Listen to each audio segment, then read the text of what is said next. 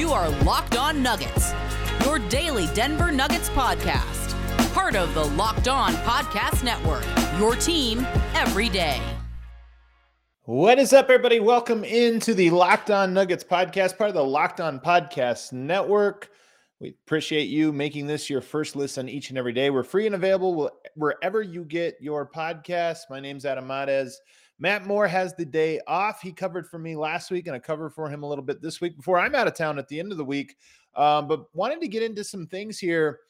Going to do a notebook edition of the pod. Going to talk about some of the things I just went through and watched today. Spent today rewatching all of the Nuggets' games since the All-Star break. And not just watching them, but watching the offensive possessions and really trying to get a sense for what's new, what are some of the trends.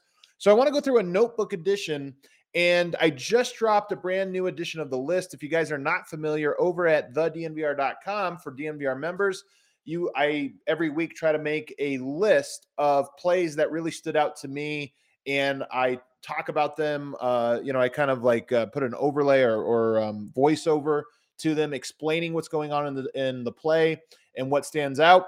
Today I had 20 plays up on the list. So I also made it available to everyone. So if you go and check it out on thednvr.com, this one is free. The rest of the ones for the year, including the playoffs, are not going to be free. They're for DNVR members only, but you can sign up for $5 a month. So getting into some of these notes here at the end, by the way, I want to talk about the NBA and how they market the league. I have kind of an interesting third segment that I want to get into. It's been on my mind for a while. Haven't had a great opportunity of when to kind of discuss this, but I think today makes for a good one.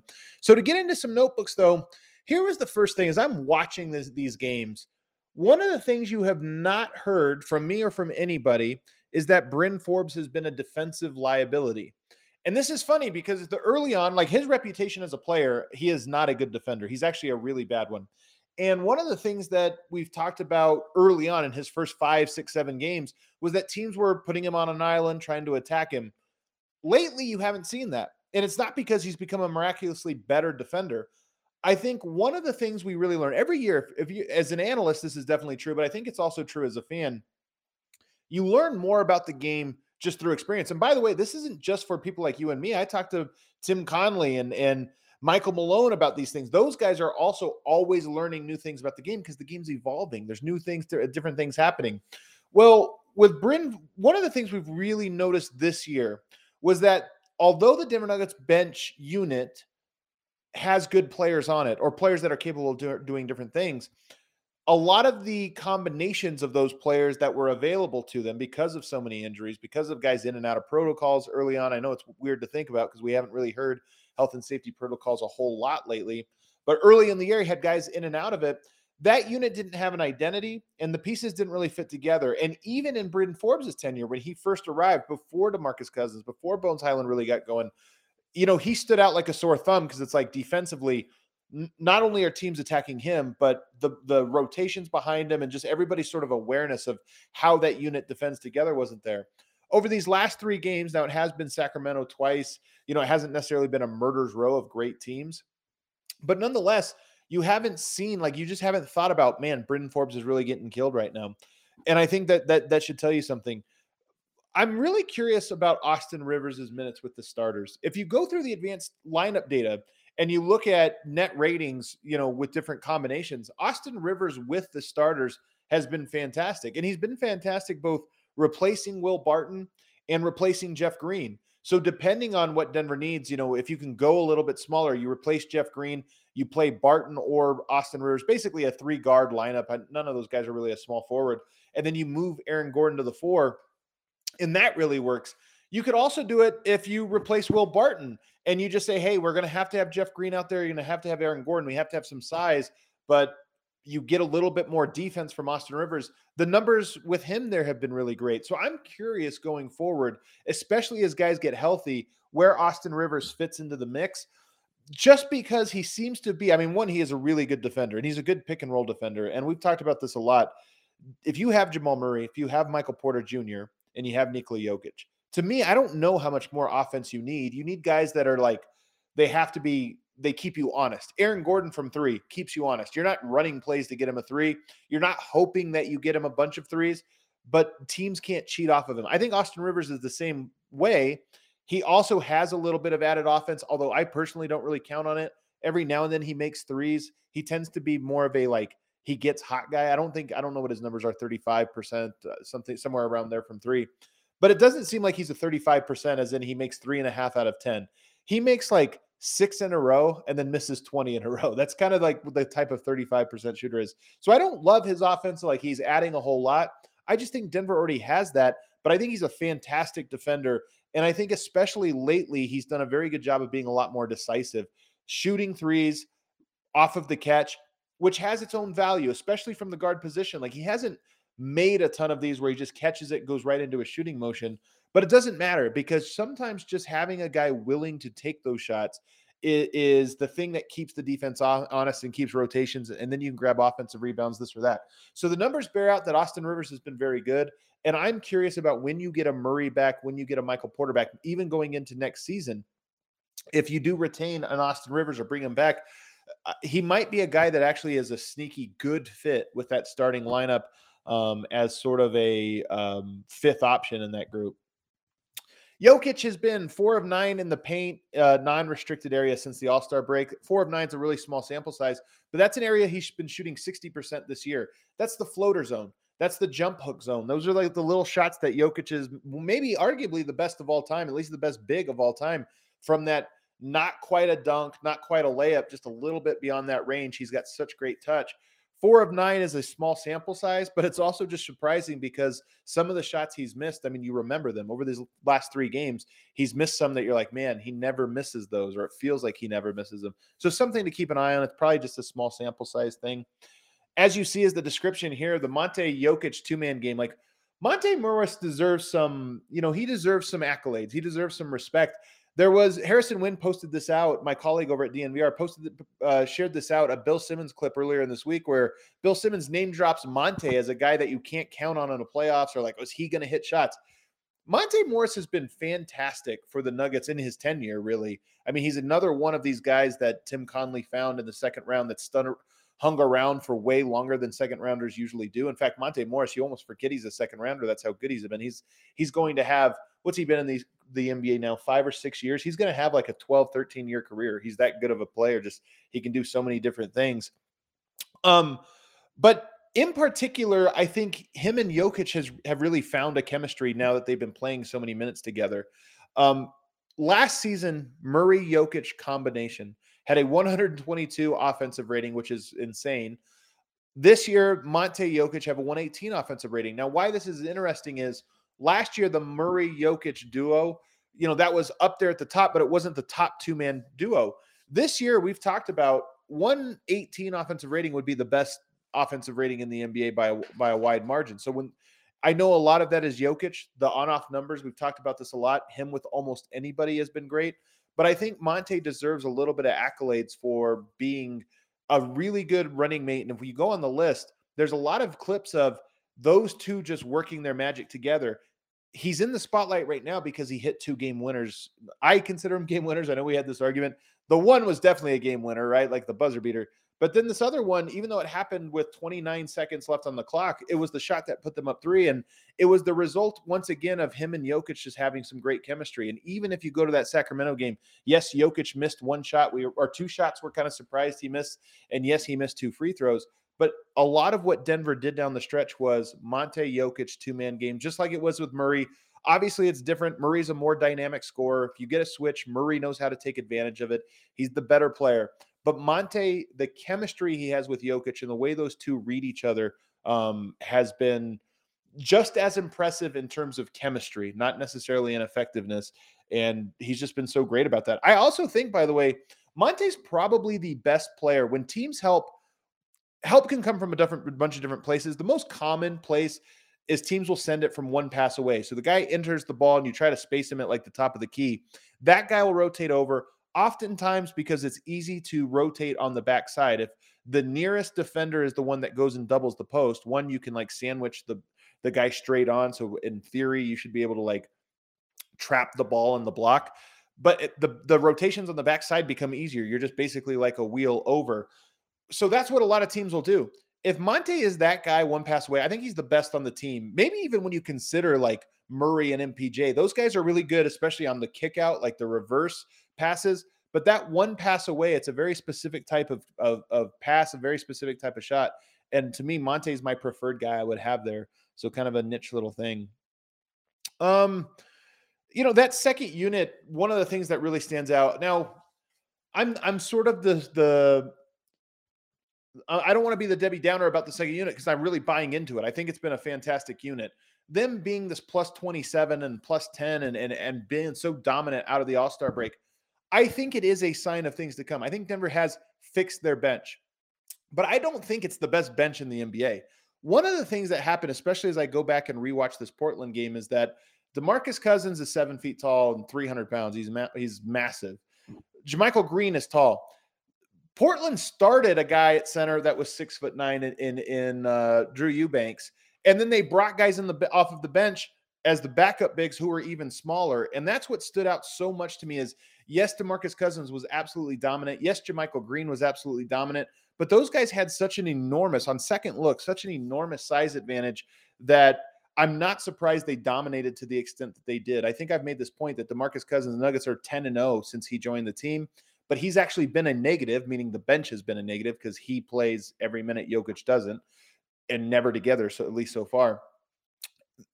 He's been a negative 6 out of 10 times. So 4 times he's been a positive, 2 times a big one, a 10 and a 27. The other times like +1, +3, something like that. So I'm just putting a little bit of cold water on it. Even though I believe in it, I just don't think it's going to be as dominant. And I don't think people should expect it to continue to be as dominant as it has been over these last 3 games. You got Oklahoma City on deck, you got Houston coming in, and you got New Orleans. So they actually might be dominant for the next 3 games or so. But at some point, I do think they're going to run into a lineup that's just a little bit more traditional and have bodies to match up with them. And I wouldn't be surprised if they have a bad game ahead of them somewhere here. Loving the Monte hype. I'm reading the comments here. It's hard running this solo, a live show solo. When it's a podcast, it's not that bad, but when it's a live show, there's so many things to pay attention to. That's why I'm a little off my game here. But loving the Monte hype. He deserves all the praise. It's true, man. He really has been great. Why don't we take a break? On the other side, though, I do want to get into more of these things that I have on the list. Again, become a member, go to thednvr.com, and you can check out all the video clips. But first, want to tell you about Bet Online. Football might be over this season, but basketball is full steam ahead for both pro and college hoops. March Madness, by the way, one of the best days of the year to gamble, to sports gamble, and that is right around the corner. For all the latest odds, totals, player performance props to where the next fired coach is going to land, betonline.net is the number one spot for all your sports betting needs. BetOnline remains the best spot for all of your sports scores, podcasts, and news this season. And it's not just basketball. BetOnline.net is your source for hockey, boxing, and UFC odds. Right to the Olympic coverage and information. Head to the website today or use your mobile device to learn more about the trends and actions. Bet Online, where the game starts. Be right back.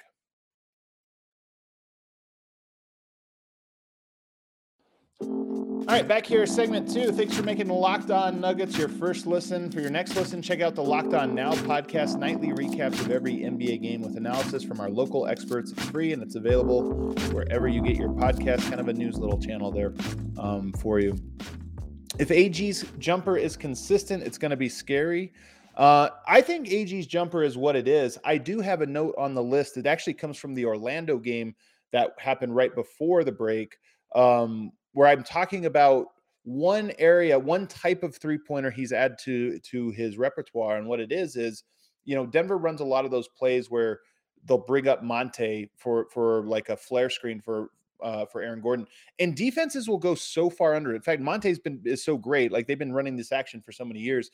He knows that defense are going to try to go under that sort of like back screen. So what he'll do is they'll keep pushing it lower and lower. So instead of it being at the 3-point line, it'll be all the way at like the foul line or even in the paint. So if a defender tries to go under that, Aaron Gordon will just pop out. Instead of cutting towards the basket, he'll pop out to the wing, and then he'll have like 15 feet of space to get a shot off. So it's a very comfortable shot. And he's gotten really good at that type of jumper. And yes, look, fair to worry about AG's jumper in the playoffs, as I see a comment here from Jay Childers, because again, he's a variance type of guy. He's 35% three-point shooter. You don't want those guys taking a lot. You hope to be able to put yourself in position to where you can really punish teams if they're going to allow them. You don't want it to be just like, oh, they're going to sit in the paint, he's going to take threes. You want to be able to stack the court in a way that not only do you have a good opportunity of him hitting 35% of these or whatever, but you also put the defense in bad position to rebound, bad position to get out and transition and all these different other things. So I'm encouraged with it. A thing that's really surprised me about the second unit, Bryn Forbes, for actually two things. Number one, Bryn Forbes has surprised me in that I think of all the players, much has been made about Bones Hyland not knowing the playbook. I have a play on the list where Bryn Forbes doesn't know the play, and Bones does this really nice job of not only directing him on where he's supposed to go, but when he screws up the play, and you could see Jokic gets mad, he like drops his head. I think it's a thing with Bryn Forbes that he actually kind of is still really trying to learn the rhythm of this offense and some of the play calls, especially when he's with Jokic. But Bones not only recognizes it, he fixes it, meaning he goes like the play calls for this cross screen for Jokic, this little wedge screen. It's one of the Denver's plays. It's been their playbook since 2016, 17, where Jokic then comes to the block. It's a play to get him the ball, a touch on the block. Well, Bones sees that Bryn Forbes misses it, and he sprints into position to set the screen for Jokic, saving the play. And it's just one of those things where it demonstrates that not only does Bones know the play that from his perspective, he knows it from Bryn's perspective, and he understands it conceptually enough so that when somebody screws it up, he's like, I know what has to happen now for us to be able to get back on track. And it's a little thing, but it's a clip worth watching because of, it's just with Bones, this is what it is. Like the game being second nature is a thing that, that's when you're over the rookie hump. I don't think he's there yet, but on that specific play, he did a really good job. It was number 3 on the list. Aaron Gordon, so much has been made about the chemistry between Jokic and Aaron Gordon. AG, like all the players on Denver's roster, but AG in particular, now that he's a year into this, he's gotten so good at learning how to force switches with Jokic, and not just force switches, but his versatility as a player it compounds when you do get a switch. So in this play, Eubanks is guarding Jokic. He's their biggest guy. They get an action with the two of them where Eubanks gets switched out onto Gordon. Begrudgingly, he's trying not to, but Gordon and Jokic do a good job of forcing it. So then Gordon goes to the wing. Jokic is inside, and Jokic has the ball in the post, and he kicks it out to Gordon to draw Eubanks out to the perimeter. Aaron Gordon just blows right by him because, again, even though Eubanks is only 6'9", Aaron Gordon's much more dynamic big, as he is for most power forwards or most centers. So if a center gets switched out onto him, Aaron Gordon is skilled enough to be able to take most of those guys off the dribble. He does it. He gets into the paint, but then what's great is he makes a great pass. So not only does he force the switch, not only does he attack the closeout when the kickout comes, but he breaks down the defense and then gets a nice drop off to Jokic. And it would be different, like if you compare that to JaMychal Green, who's a good player. But can JaMychal Green beat Eubanks off of the dribble, collapse the defense, and then throw this like wraparound pass to Jokic for the drop off? Probably not. Maybe once every now and then, but it's not a thing he can do consistently. And again, Aaron Gordon has the size and physicality of a JaMychal Green. Like he's big, he can punish guys inside in the post on the block, but he can also play like a guard. And I think it's part of why he fits so nicely. And then he was really good in these 2 Sacramento games attacking Harrison Barnes, which is surprising because Harrison Barnes is a big guy too, like 6'8", but Aaron Gordon just physically so much more powerful than him. And he did a good job in transition of basically face up, like in transition, full head of steam, just attacking him, crossovers, just going right at him, and then getting into the paint and then turning his back and backing down. So he would attack him as a face-up game. If he could blow by him, he would, but I don't think he really did that ever. He just got him on his heels, got into the paint, and then backed him down from there and used his strength. And it was really, really great to see. One thing, though, if I could change Aaron Gordon's game, he just doesn't dunk on guys. And it's weird, man. Jeremy Grant had the same thing. Like there's a play I show in this clip where Harrison Barnes has to rotate over on a pick and roll all the way to the rim. And it's a perfect opportunity like to stop Jokic. And Jokic drops it off for what I think it's Monte Morris, drops it off for what you think would be a tomahawk dunk. But Aaron Gordon just stops for some reason, like 10 feet away from the hoop. And instead of going up for a dunk, he dribbles it out to the corner and then swings it. And it's just one of those things where it's like, you're so athletic. You could jump from anywhere. Harrison Barnes is completely out of position. He's going to jump out of the way. Maybe he's saving it. Maybe in the playoffs, we will see a more aggressive, like reckless. You think about players like Amadou Diallo, even Jeff Green to a little bit. Like there's certain players, Ja Morant's the best example of this. They just throw their bodies at the rim. They maximize their athleticism. Aaron Gordon, for some reason, just doesn't seem to do that. So I've talked a lot about how Bryn Forbes has not been a very good shot creator. Going through the tape over these last 3 games, I'm actually surprised at how well Bryn Forbes has done in that regard. Like he's made a couple nice passes that I just didn't think he had in his bag. Now, I still don't think he's a great one, but he's surprised me. And I have to kind of open my mind now to, hey, in a system where the ball's popping, and that second unit, by the way, has gotten the ball popping sometimes. It's actually been very impressive. In a system where the ball's popping, he's capable of attacking a closeout and making a fairly complex read from time to time. Let me see here. What else do I got? Will Barton also has a great chemistry with Jokic. I mean, Barton, he's obviously prone to taking some really bad shots or trying to get a little too thirsty, but him and Jokic have a lot of these little things, not necessarily 2-man game like pick and roll, but just things in transition where they kind of like, you can just tell they have the like head nod. We know exactly what we're going to do here. And a lot of the best passes to Jokic come from Will Barton, like where you're, where you watch it and you're kind of like, oh, wow, that was pretty neat. I like this. I like the people that are up so late. Hey man, this industry. Some people are surprised because I'm recording this at about 12 o'clock midnight here in Denver. This is kind of how it goes. As a writer, you're often working till 2-3 in the morning. I've mentioned this on Twitter. If you guys have followed me long enough, the people that have followed me over from Denver Stiffs and for all the different things I've done, I am a huge proponent of dunker spot gravity. And the Nuggets this season have not had guys playing the dunker. If you don't know, the dunker is basically the baseline outside of the paint. In high school, you used to call it the short corner. It's in the NBA, it's the dunker spot because the player that plays there usually is looking for a drop-off pass and then a dunk or an offensive rebound. Denver this year, a couple trends. One, they haven't been great offensive rebounding. Well, the dunker spot is an offensive rebounder spot. But one of the reasons I think they haven't, one, placed players there too much, and two, it hasn't been as effective is oftentimes the players that are in the corners are Jeff Green, Austin Rivers, Facu Campazzo, Will Barton. Will Barton can shoot the corner 3. But if you replace those guys with Jamal Murray and Michael Porter Jr., then all of a sudden I think the defense gets spread to the corner and that dunker spot now has a different gravity. What I think is happening is if you have Austin Rivers in that corner, you sink in, you take away that dunker, you put a second body basically on that dunker so the player guarding the dunker can step up and stop the short roll, and then you sink in. And if you give a kick out to the corner for Austin Rivers, run him off the line. Like you don't want to just give him catch and shoot wide open, go ahead and take that, but you're going to close out on him and make it a contested corner 3, and I think teams will live with it.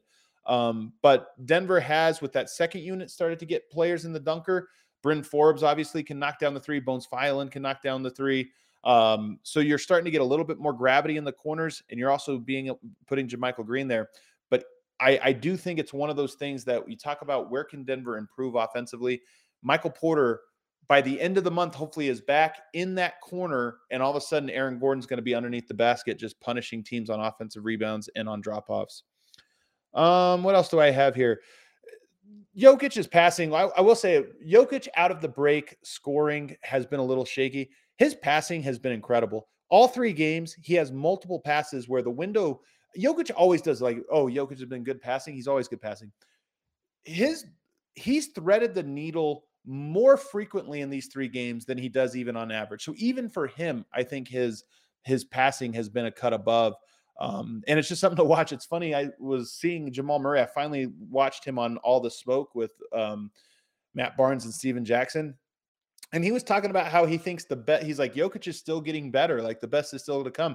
And I agree. Like you watch some of these and you're like, yes, Jokic has always been throwing great passes. Jokic has been orchestrating the offense, but it is possible that he's actually throwing better strikes right now on some of these, like where the window is this open, the basketball is this big, the window is this open, and he threads the needle somehow. He had one to Monte Morris that was just absolutely insane. I did see the play where Bones Highland rolled his ankle. He actually did it twice. So he did it once in the first quarter where he steps on Davion Mitchell's foot, and you could see that it's not really a roll, but you could tell it tweaks his foot and he kind of limps after that. And I know this one, like ankle and foot pain, these are things that are all connected. That one looked like a tweak where he could play through it. He plays the rest of the game. Then in the fourth quarter, he tweaks it again. It's that same ankle. I'm guessing it's a little bit weak. And he just he doesn't even step on anybody. He just rolls it just from planting. Finishes that game, tried to play through it. I think it's a good sign that he tried to play through it. Because typically speaking, if it was a real bad ankle sprain and he's going to be out for weeks, you probably wouldn't try to just, hey, let's try it out one time. So I'm hopeful that this is probably more of a like 1 week or less type injury, but it is noteworthy that he obviously rolled it twice in that one game, tried to play the next one, couldn't, and then sat out the rest of the game. So we'll see if he plays on Wednesday. By the way, Nuggets practice tomorrow. I won't be there. I'm recording a show. I'm recording The Void with Kevin O'Connor on the Ringer Podcast Network. So you should keep an eye out for that one. I know everybody's kind of hyped right now about Jokic and with this Porter news. So, excited to do that one. Do I have anything else here? Jokic had I put a sky hook that he had with his left hand that was just too good. I had to put it on the list because it was such a sexy play. Sometimes I love this. I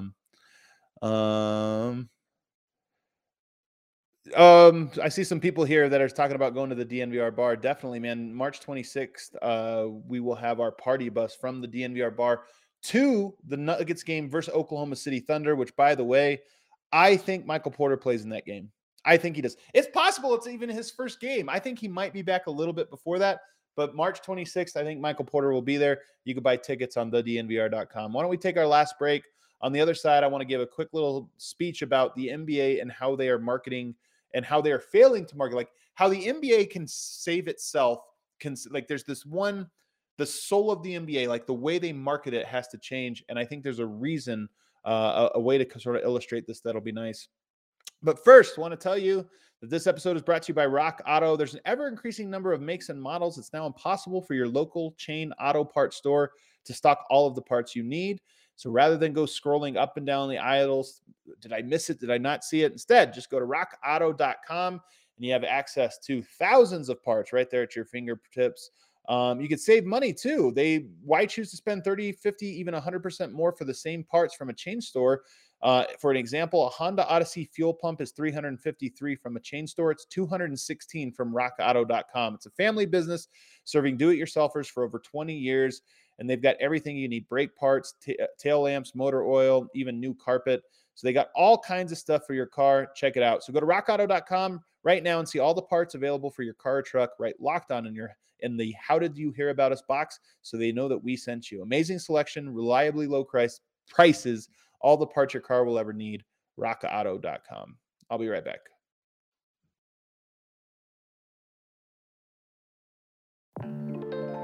All right, final segment here. If you guys have any questions, you can throw those in right now, and I'll try to get to those. But I was thinking, like, over this week, the NBA is having a hard time figuring out its identity, its soul right now. Like, LeBron James has been the face of this league for really most of my adult life. I mean, he's year 19 now. For most of that, he's been, if not 1A, 1B, Kobe Bryant for a portion there, Steph Curry obviously now, but LeBron James has been the guy. And to be honest with you, LeBron has been the best player in the NBA for probably 10 of those 19 years, if not more. Like, I would say he's probably been unquestionably the most talented and most dominant player in the NBA for at least 10 of those years, and then had some share of the best player for a lot of that.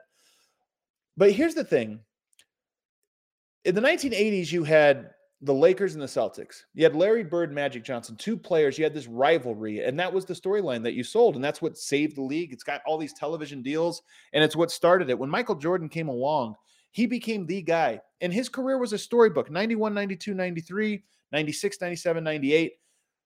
The NBA told the story that Michael Jordan was greater than the sport, and that the league was that his dominance was so great that it actually was more. It's a team sport, but it was really the one guy sport. And guess what?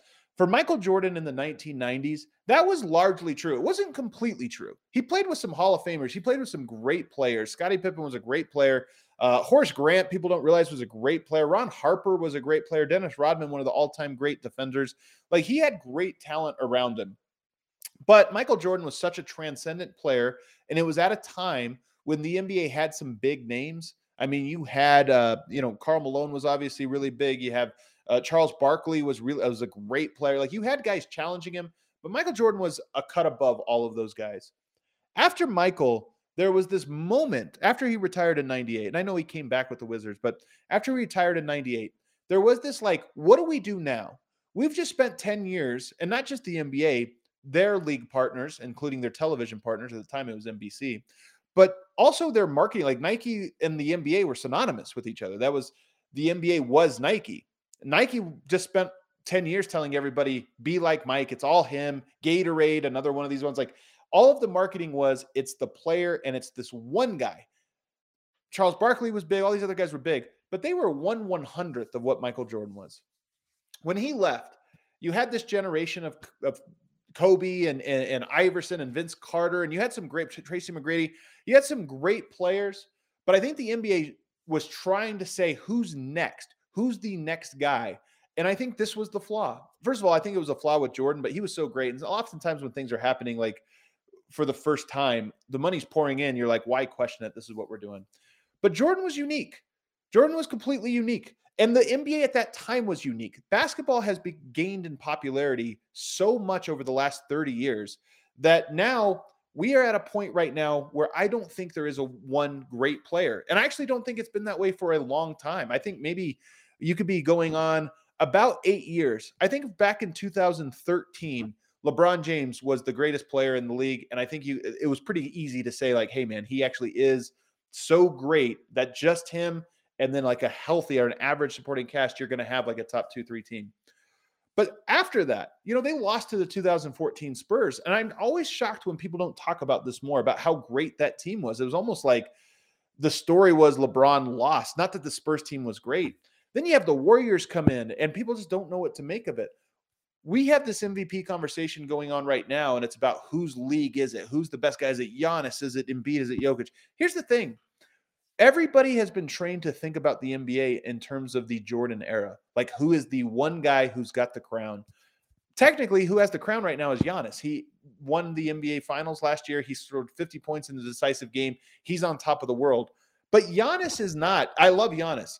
But Giannis is not like the guy with everybody below him from like a talent and impact standpoint. The league is just so good right now that you have a Joel Embiid, you have a Nikola Jokic, you have a Giannis, you have a Steph, you have a LeBron still, even though he's not looking so great right now. You've got a Ja Morant who's on the rise. You got a Luka Doncic. You've got all these guys.